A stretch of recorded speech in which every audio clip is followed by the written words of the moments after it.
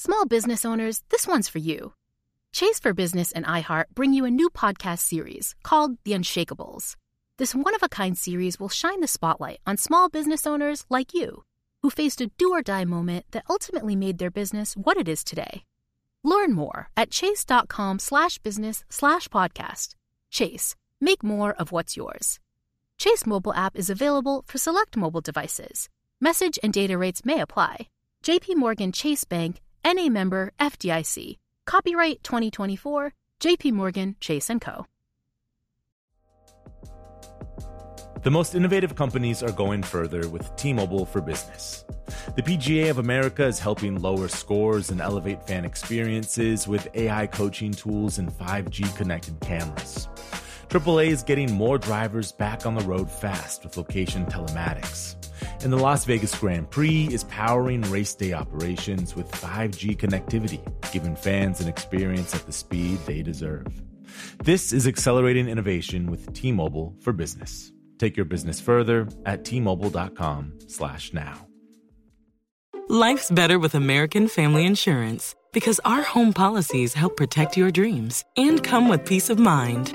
Save up to 25% by bundling home, auto, and life. American Family Insurance. Get a quote, find an agent at amfam.com. Products not available in every state. Discounts may not apply to all coverages on an auto or home policy. Discounts do not apply to life insurance policies. Visit amfam.com to learn how discounts may apply to you. American Family Mutual Insurance Company, SI, and its operating companies, American Family Life Insurance Company, 6000 American Parkway, Madison, Wisconsin.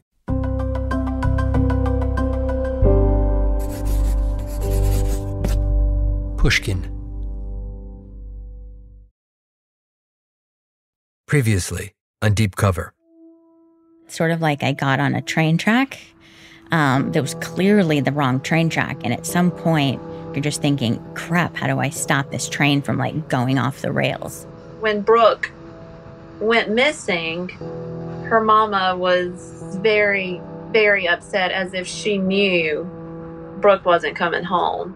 The NYPD cop calls me and says, yep, she's Brooke. You can clear your case. So I said, I'm not happy with that. I want DNA. When she didn't show up to give DNA, she was in the wind.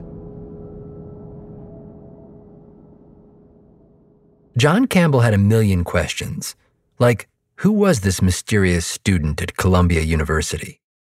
John was increasingly convinced that she was not really Brooke Henson, that he was dealing with an imposter, especially after she ducked that DNA test. Which made him wonder, who was she? Did she have anything to do with the disappearance of the real Brooke Henson? And then there was the most important question of all. Where was this mystery woman now? The obvious first move was to ask Columbia for help. So John says he reached out to the university's director of investigations and technology, then sent him a subpoena explaining the entire situation. John requested Brooke's records, including any photos, letters of reference, essays, student loan forms, that kind of stuff. And he started faxing them down, and I got about 30 pages or so, and then it was like half a sheet. And then he called me, he said lawyers walked into his office and ripped him off of the whole file off of the fax. So there's John, standing by the fax machine, with some files in his hands. He says he got a few documents, including Brooke's college admissions essay. And then the transmission was interrupted. What he had so far was tantalizing. The essay said she'd grown up in a tiny town in South Carolina, and that much was true. The real Brooke Henson was from Travelers Rest. But the essay also described a super religious childhood, and that definitely didn't match up. So what was going on here? John felt if he could just get the rest of these files, he'd find the clues that would tell him who this woman really was and where she might be now. So, John, he was on a mission. He just needed to outfox Columbia University.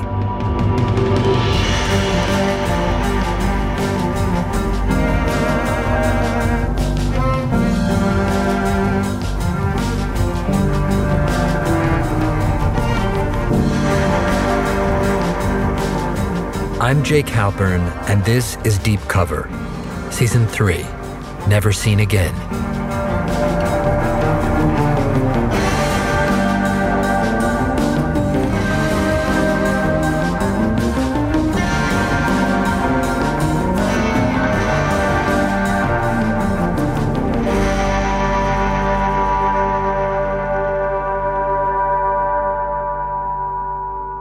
Episode 2, The Starman. According to John Campbell, officials at Columbia told him that they would no longer cooperate with him unless he got a federal subpoena. Now, this is a technical distinction, but it's an important one. John had sent a state subpoena from Greenville County, South Carolina. And Columbia was basically saying, no, we don't recognize that. You're out of your jurisdiction. We need a federal subpoena. And of course they said that because they thought, well, some small town detective in South Carolina is not going to be able to get a federal subpoena. John may have been a small town detective, but he did have some powerful connections. In fact, he knew exactly whom to call. And this becomes really important, so bear with me for a sec while I give you a little backstory. A few years before this, when John first started working on the Brooke Henson case, he wanted to get an office computer. He didn't have one at the time. And he felt if he was going to pursue this case seriously, he needed one. To take advantage of things like spreadsheets and the internet. So he asked the chief for some money to buy one. His chief apparently said, sorry, we don't have the funds. John, ever determined, started making inquiries, asking other law enforcement guys, hey, what's the best way to get a free computer? And turns out they had an answer for him. Call the Secret Service. Yeah, those agents with the earpieces who run alongside the presidential motorcades. But the advice was, don't just ask them for a laptop. Ask to do a case with them. Because apparently, everyone knew. Do a case with the Secret Service, they seize everything and give it right back to local law enforcement. You telling me that, you work with the Secret Service deliberately so that you could, if you bust some guys with the computers, you can keep it? Yes. It's how you do it on the municipal level when you have no money. Now, in case you didn't realize this, the Secret Service does a whole lot more than protect the president. It also investigates financial crimes and chases down counterfeiters. People who print fake money. And John's like, I can find some guys like that. Because, as it turns out, at the time, there was someone in Travelers Rest passing out phony $20 bills. It looked like they were being made with an inkjet printer. Anyway, John puts the word out among the local businesses. He says, call me if you see anything suspicious. So one of the businesses was Burger King. And this girl from Burger King calls, she goes, hey, those guys are back and they gave me a fake 20 again. What do I do? And he said, tell them it'll be a few minutes for their fries. He's laughing now, right? But at the time, he's like, here's my big chance to bust some counterfeiters and befriend the Secret Service and, get a free computer. They're waiting for their fries. And we were right down the street. So we come zooming in behind them. And we come running up to the car, and the guy has this big wad of 20s, and he crams it down into his drink. And we grab the drink and everything. We pull the thing of 20s up, and the ink is just dripping off of the 20s. These guys he's busted, they're local college students looking for some free Whoppers. John calls the Secret Service, tells them he's busted some counterfeiters. And the Secret Service is pleased. So pleased that they continue to work cases with John. Eventually, they even give him an award for his work on another counterfeiting case. So the Secret Service guy said, you did such a good job on that. They sent a thing up to Washington and got me a citation thing. So I had that on my wall, and it was signed by the director of the Secret Service. You did a great job. What really made John happy, though, was back in their dorm room, those counterfeiters had a sweet computer, which soon became John's computer. Score, right?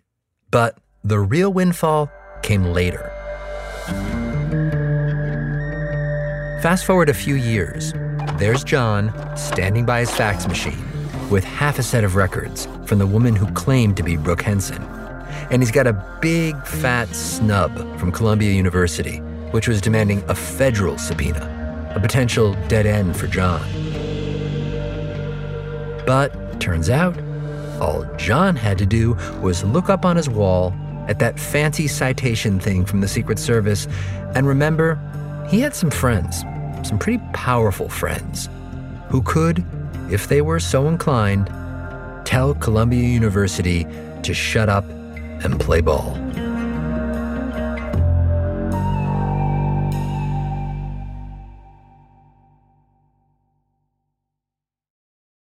Small business owners, this one's for you. Chase for Business and iHeart bring you a new podcast series called The Unshakables. This one-of-a-kind series will shine the spotlight on small business owners like you, who faced a do-or-die moment that ultimately made their business what it is today. Join hosts Ben Walter, CEO of Chase for Business, and Tanya Nebo, a lawyer and business consultant, on these storytelling journeys of trials, tribulations, and triumphs that hinged on a single event, a split-second decision, or even a stroke of luck. Whether the story is about a warehouse going up in flames or a former partner stealing a whole roster of clients, each episode will showcase the grit, determination, and resourcefulness a small business owner needed to turn a pivotal situation into a springboard for success. Listen to The Unshakables now and learn more at chase.com/business/podcast. Chase, make more of what's yours. Chase mobile app is available for select mobile devices. Message and data rates may apply. J.P. Morgan Chase Bank, N.A. member, FDIC, copyright 2024. J.P. Morgan Chase & Co. Hello. Malcolm Gladwell here from Revisionist History, my podcast about the overlooked and the misunderstood. A couple of years ago, I wrote a book called Outliers. It was about exceptional people, the ones who operate at the outer edges of human performance. Outliers fascinate me. And last year, I discovered an outlier in the form of a community organization, Washington State's City of Bellevue. The city wanted to improve public safety by making their roads safer.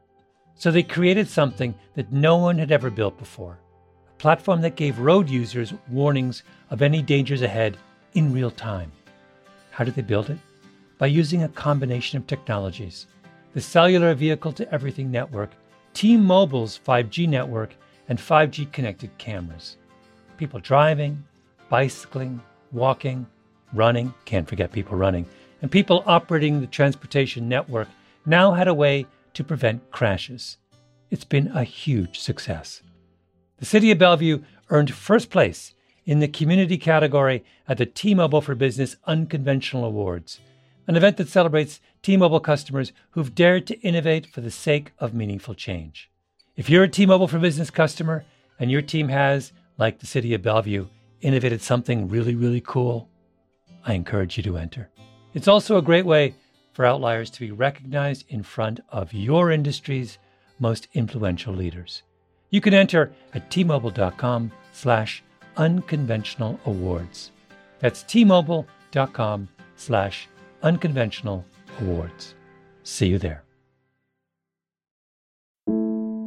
If you're looking for another surprising investigation into the criminal justice system, check out Bear Brook from New Hampshire Public Radio, hosted by me, Jason Moon. Bear Brook is back with an update on our second season. Jason Carroll is serving life in prison for a murder he says he did not commit. Now, the biggest development in the case in 35 years could lead us one step closer to the truth. Listen to the complete second season of Bear Brook, now available wherever you get your podcasts. The person that John Campbell connected with at the Secret Service is a guy named Don Long. I'm an assistant special agent in charge with the Secret Service. I've been employed with the agency for about 30 years now, and I'm currently located in our office in Columbia, South Carolina. If Don sounds like a clean-cut, no-nonsense lawman, well, that's because he is. Don is not an obsessive X-Files fan or a guy who buys into a lot of conspiracy theories. In this way, you might say that he and John are kind of like opposites.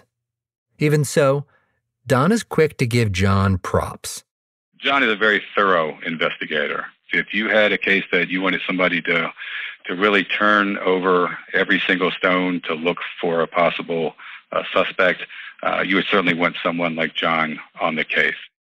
Don says that back in 2006, he wanted to help John if he could, and he was intrigued by the Brooke Henson case. But he couldn't just fire off a federal subpoena as a favor to John. This was a serious matter, and if the Secret Service got involved, it would become an active partner in this investigation. So Don's first question was, what is this case exactly? Don says he conferred with the assistant U.S. attorney in Greenville, who would be prosecuting this case if it went forward. And the two of them, they debated what to do. In the end, it was decided that they should open up a fraud and identity theft investigation and see what was in those files at Columbia. And just like that, John now had a partner, Don Long, the Secret Service agent. And even though this was now technically a federal investigation, John was still, as he told me, a backseat driver. I might add, a very active backseat driver. So, off goes that federal subpoena. Kind of amazingly, Columbia University rejects it. Basically, Columbia just tells the assistant U.S. attorney, a guy named Walt Wilkins, sorry, no dice. And Walt lost his mind. Like, are you kidding me? You're Columbia University. This is a federal grand jury subpoena. If you can't give us these records, you come down and talk to the judge and explain why. It wasn't clear why Columbia was refusing to cooperate. Maybe it was just trying to protect the privacy of a student. Or perhaps, as Don Long speculated, the university was embarrassed that it had possibly been duped by an imposter. I reached out to Columbia University, by the way, and they declined to comment. In the end, Don flew up to New York to speak with officials at the university in person. And at long last, Columbia relented. A little while later, investigators had the complete records for one Brooke Henson.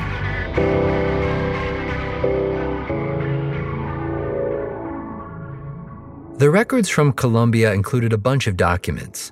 There were 2 admissions essays. Together, they presented an intimate portrait of the young woman who claimed to be Brooke Henson. I asked my producer, Amy Gaines, if she would read from these essays.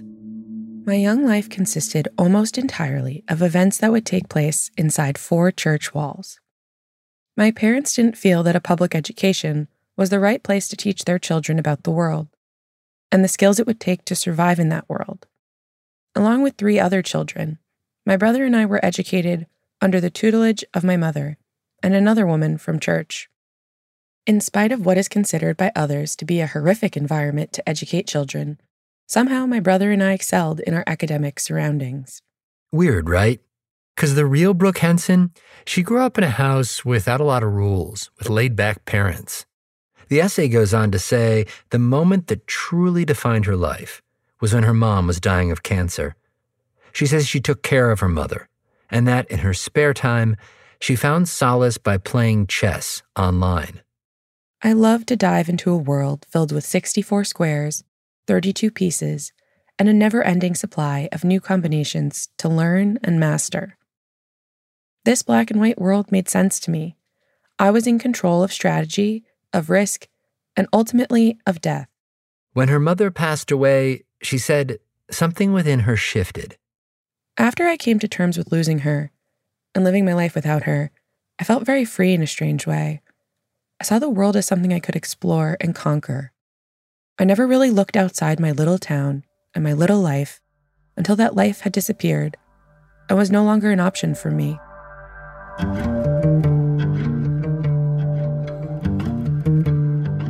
John Campbell read all of this with great interest. But what was it exactly? It seemed like a work of fiction, confirmation that they were dealing with a con artist. After all, the real Brooke Henson was a free spirit who liked to hang out and party with her friends, not some Christian who played chess. Even so, John found himself wondering, could this possibly be true? At least some of it? Like, did the real Brooke Henson have some secret life that he didn't know about? Was she, for example, a chess player? John forced himself to be methodical about the whole thing. And just to vet this properly, I called Travelers Rest High School and I said, do you have a chess team? And the lady over at Travelers Rest about fell out of the chair. When she stopped laughing, she said, no, honey, we don't have any kind of a chess club at Travelers Rest. Travelers Rest is known for their football. They don't have a chess club. They've never had a chess club. You're not going to find anybody in this area that plays chess. But even if these essays were all lies, they were lies that might prove useful down the road. You didn't need to be a detective to see that. I myself have always believed the old adage, the best liars always stick close to the truth. And so, maybe this imposter, whoever she was a chess player who was raised in a strict Christian home, and who lost her mother at a tender age. Maybe these were clues that needed to be taken seriously, a glimpse into who this mystery woman really was. There were other clues in the Columbia records. The young woman claiming to be Brooke Henson had gotten her GED. She had aced the SATs. But once she arrived at Columbia, she often failed to attend class. In an email, she confided in her academic advisor. I haven't decided whether I will attempt school next year at Columbia, but clearly I will need to take a closer look at the financial aspects of it. She ends by saying, Sometimes being without my mom is tough when I have a big decision to make. The picture that emerged was of an ambitious young woman who was struggling. At some point in the investigation, John got his hands on a rather curious photo. It looked like it was taken at a military school, and it showed a slender young woman dressed in a formal gown, the sort you'd wear to a gala. The woman didn't really look like Brooke Henson. She was standing next to several sharply dressed cadets. John studied the photo closely. So I had a loop, like, magnifying, like a photographer's loop. And I had this picture, and I'm down on this picture like this. Have you ever seen the movie The Good Shepherd? John, by the way, loves making pop culture references, especially to spy stories. In The Good Shepherd, there's this CIA agent, played by Matt Damon, who spends much of the movie analyzing magnified images from this one mysterious photograph.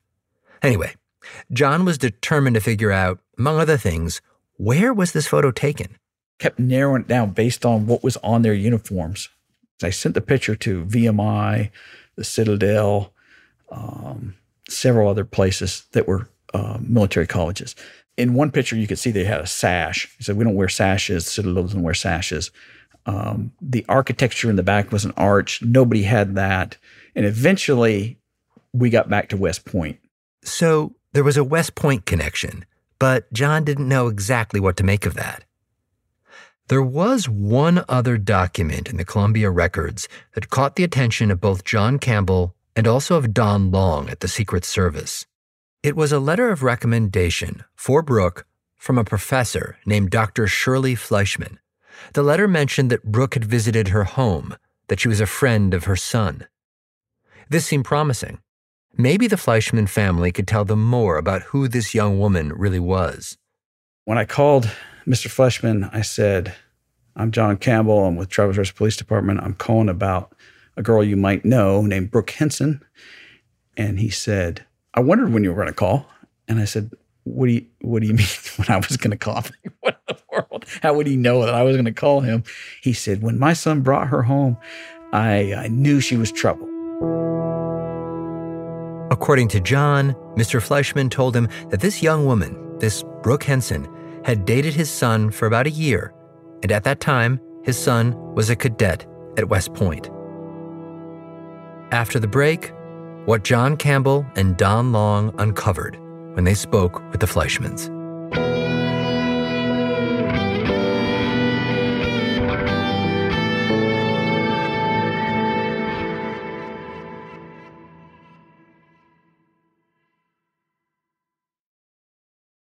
Chase for Business and iHeart bring you a new podcast series called The Unshakables.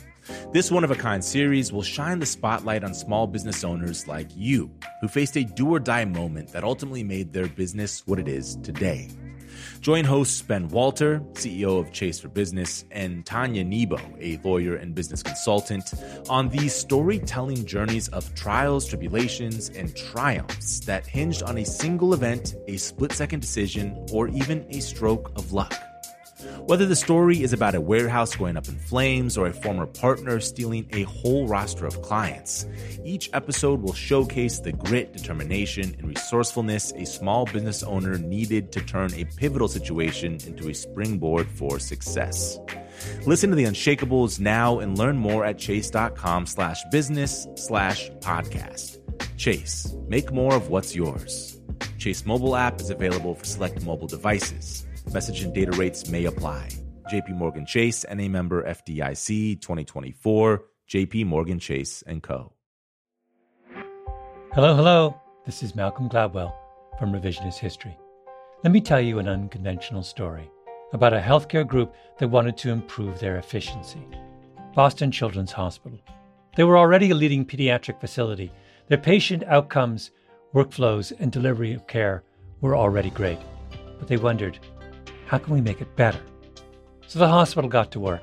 Their idea was to build what they called clinical mobility, meaning a system which would allow their staff to access information and interact with patients on mobile devices, anywhere in the hospital.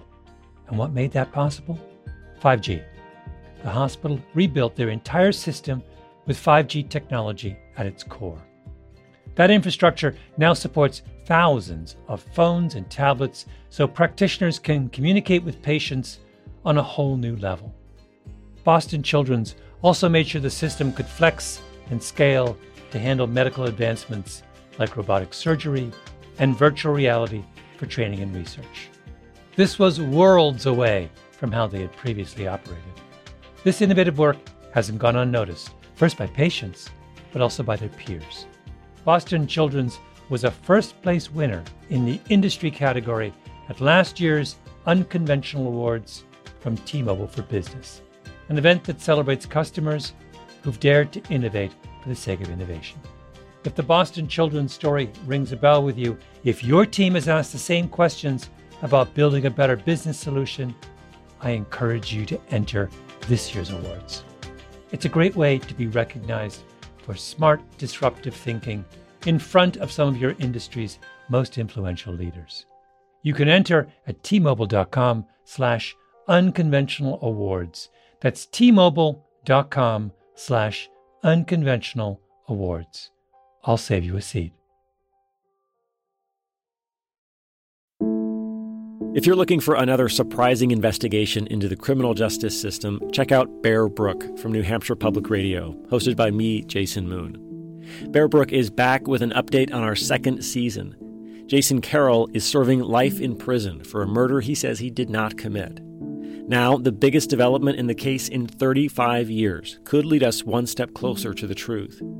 Listen to the complete second season of Bear Brook, now available wherever you get your podcasts.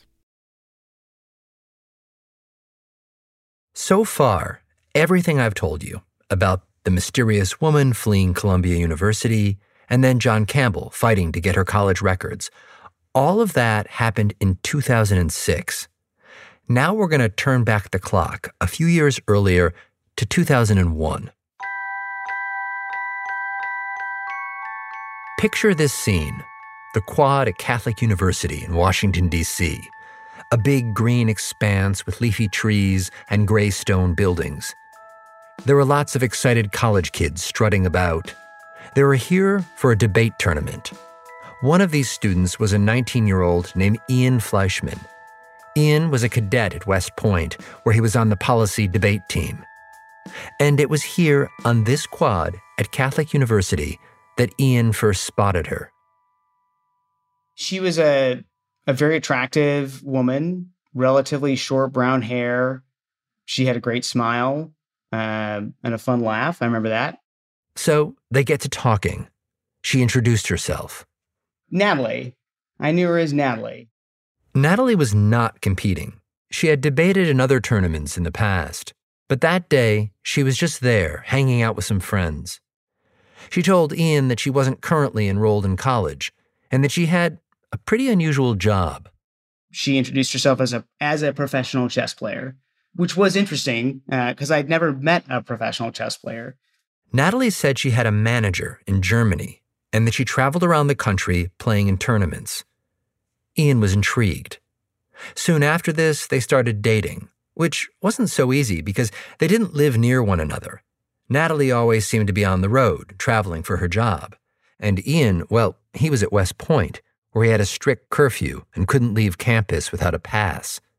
So they chatted online and talked a lot over the phone.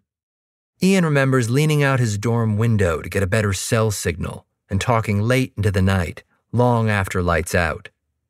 His roommate, David Leibovich, remembers hearing some of these conversations, and he also chatted with Ian about his new girlfriend. But David, he wasn't entirely buying Natalie's story. he shared with me the little detail of, oh, she's a professional chess player, but she's got this manager that has all the money, and if she needs money, she has to email him, and he has to respond and give her the money. It was just really odd. And I remember saying to Ian at the time, it's like, yeah, man, something about that just doesn't seem right. David is quick to add that Ian is a really smart guy, extremely talented. In fact, Ian was such a good student that he was awarded a set of gold stars, which he wore on his uniform. There was a term for guys like Ian at West Point: starmen. They were the guys who were going places. All that being said, David suspects that Ian was perhaps blinded by love because he missed other slightly suspicious things about Natalie. One other kind of odd thing that she did was she sent him some cookies and said, hey, these are, homemade cookies. And I remember looking at them and I was like, Ian, those are suspiciously round. Like she just got the little tube cookies and just cut them up and baked them. Ian says his old roommate, may have been onto something. I mean, in retrospect, where would she have made these cookies, right? Like, she was living out of her car, traveling the country, she did always like to stay in extended stay places, but I doubt you can use those kitchenettes to make perfectly round cookies. But at that point, Ian said he had already bought into Natalie's whole story, that she was a chess champion with a German manager who traveled the country and occasionally hung out at debate tournaments. And so if you start with the acceptance of that as your starting point, some of these small, minor things over time, I think, it's easy to gloss over, right? Because you've already accepted the most ridiculous thing as true. And honestly, when you're dealing with somebody that you genuinely care for, that you have spent a long time building up a relationship with, I think it's easy to miss a lot of those, smaller things, or to forgive them because you trust the person enough to accept the excuse or the explanation that they give you. Natalie talked a little bit about her own family. She told him about her mother who had died and whom she adored, and a bit about her stepfather, too. She said that he was abusive, that he was stalking her, and that occasionally he would find her and she would have to flee. At one point, she told Ian about an incident. That he had found her someplace in Tennessee in a hotel room and threatened her with an iron, to beat her with an iron. All of this was upsetting to Ian. I mean, it didn't really have the option to essentially run to her to protect her. And so that did tug at my heartstrings. At some point, Ian says she told him that she was changing her name from Natalie Fisher to Natalie Bowman. Same first name, just a different last name. Ian says, as best as he can recall, she said that she was doing this to protect herself, which made sense to Ian under the circumstances. And for him, it didn't change who she was. It was the same Natalie. I mean, she was the same person, regardless of the moniker that she was using. She had the same flaws, the same loves, the same laughs. On several occasions, Ian brought Natalie home to meet his parents.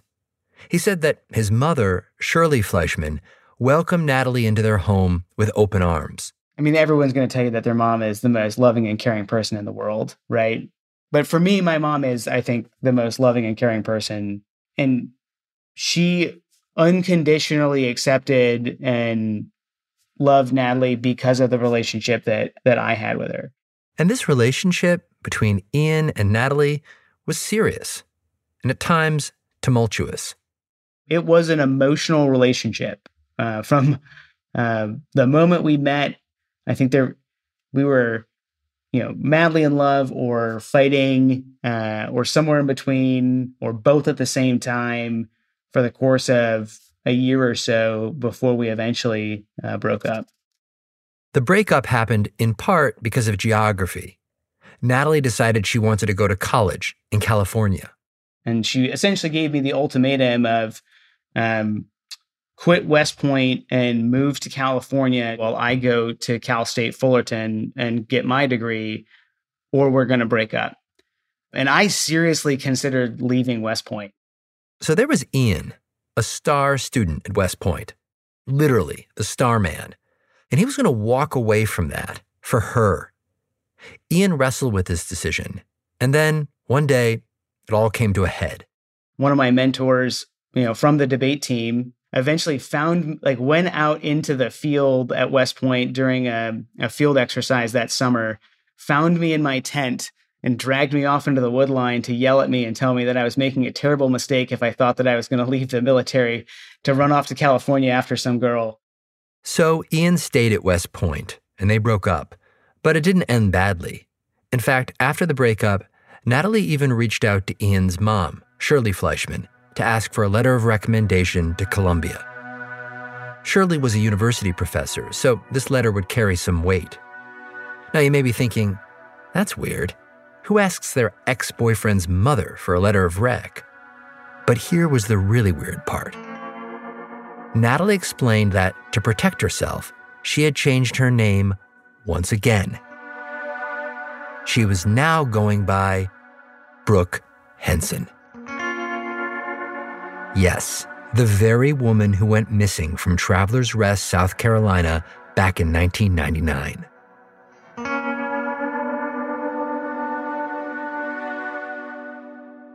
So, Shirley Fleischman agrees to help. She writes a letter of recommendation. And this is the letter that both John Campbell and Don Long find in the Columbia records. The letter that leads them to the Fleischmans.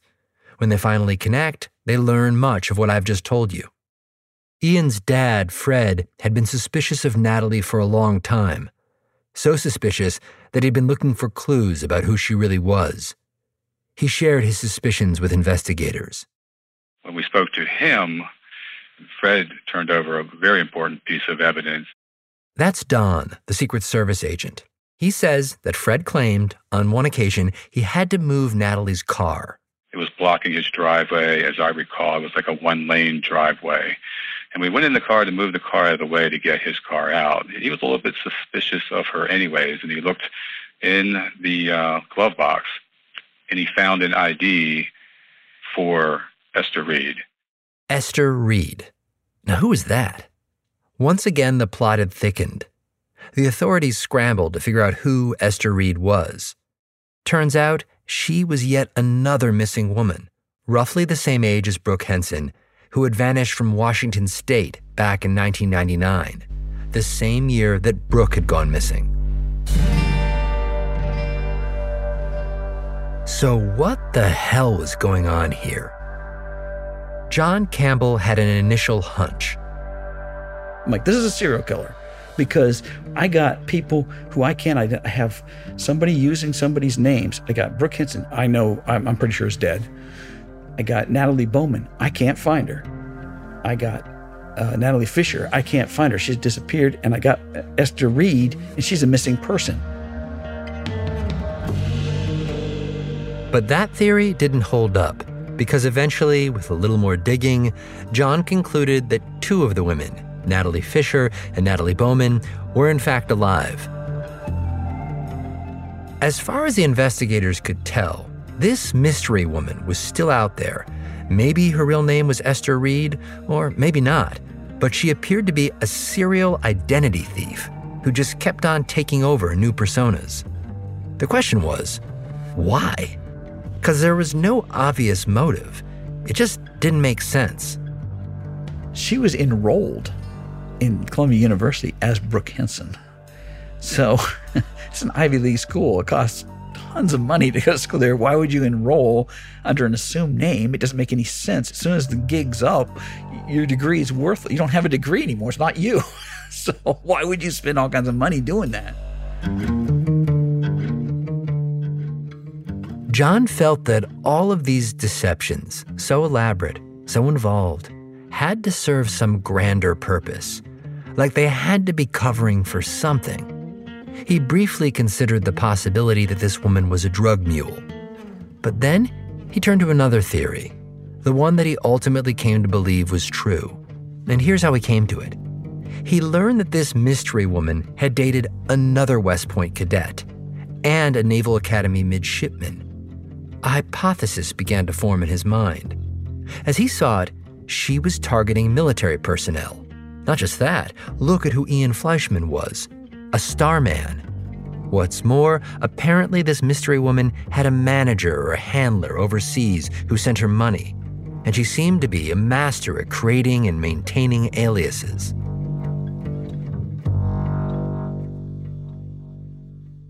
So, John typed up an email to the U.S. Army CID, the Criminal Investigation Division. He laid out all the facts and began to explain his most promising theory about the mystery woman at Columbia. He read that email back to me. Here's part of it. The motives of this woman are not clear. It does not appear that she uses her stolen identities for monetary gain, but actually adopts the identities in order to live near U.S. military personnel and attend universities. While I am not prepared to say this woman is a spy acting on behalf of a foreign country, her behavior fits the profile of a spy far better than that of the average identity thief. Espionage. That's what John was intimating, perhaps more than intimating. John read over what he'd written to Army investigators and then hit send.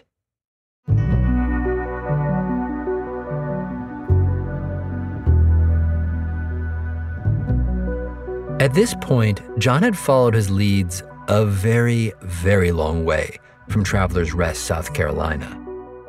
This had started off as a search for Brooke Henson, a kind-hearted young woman who'd gone missing and perhaps was murdered. Now it looked as if Brooke were just one of several people whose identities had been stolen. And if John's hunches were correct, the perpetrator of all this was a spy. John held on to the hope that if he could just talk to Esther Reed, he would find the answers to so many of his questions, and that she might have some intel about what had happened to the real Brooke Henson. But that was a stretch. This was quickly turning into a wild goose chase, following a tip that was taking him far away from his original case.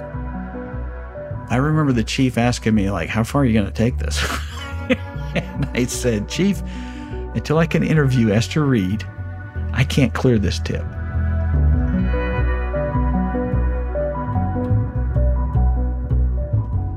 Next time on Deep Cover. It never occurred to me, quite frankly, that I would get caught or could get caught or that anyone would get hurt.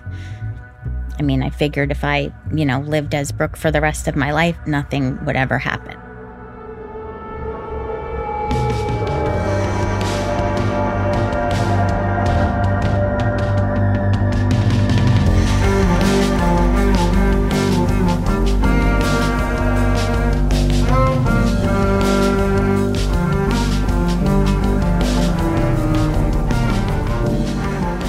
Deep Cover is produced by Amy Gaines and Jacob Smith.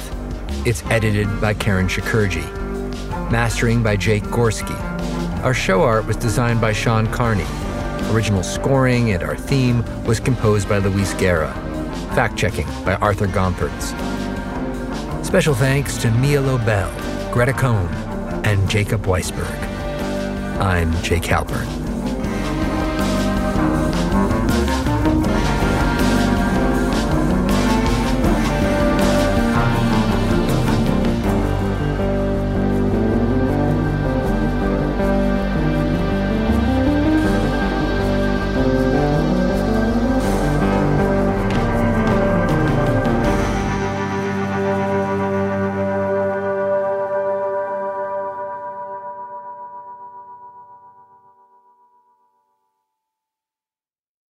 The tradition of breaking tradition continues with the return of the Unconventional Awards from T-Mobile for Business at Mobile World Congress.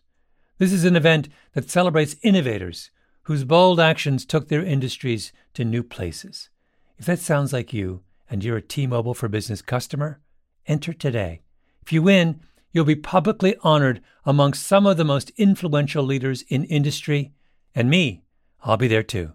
Enter now at tmobile.com/unconventional awards. See you there.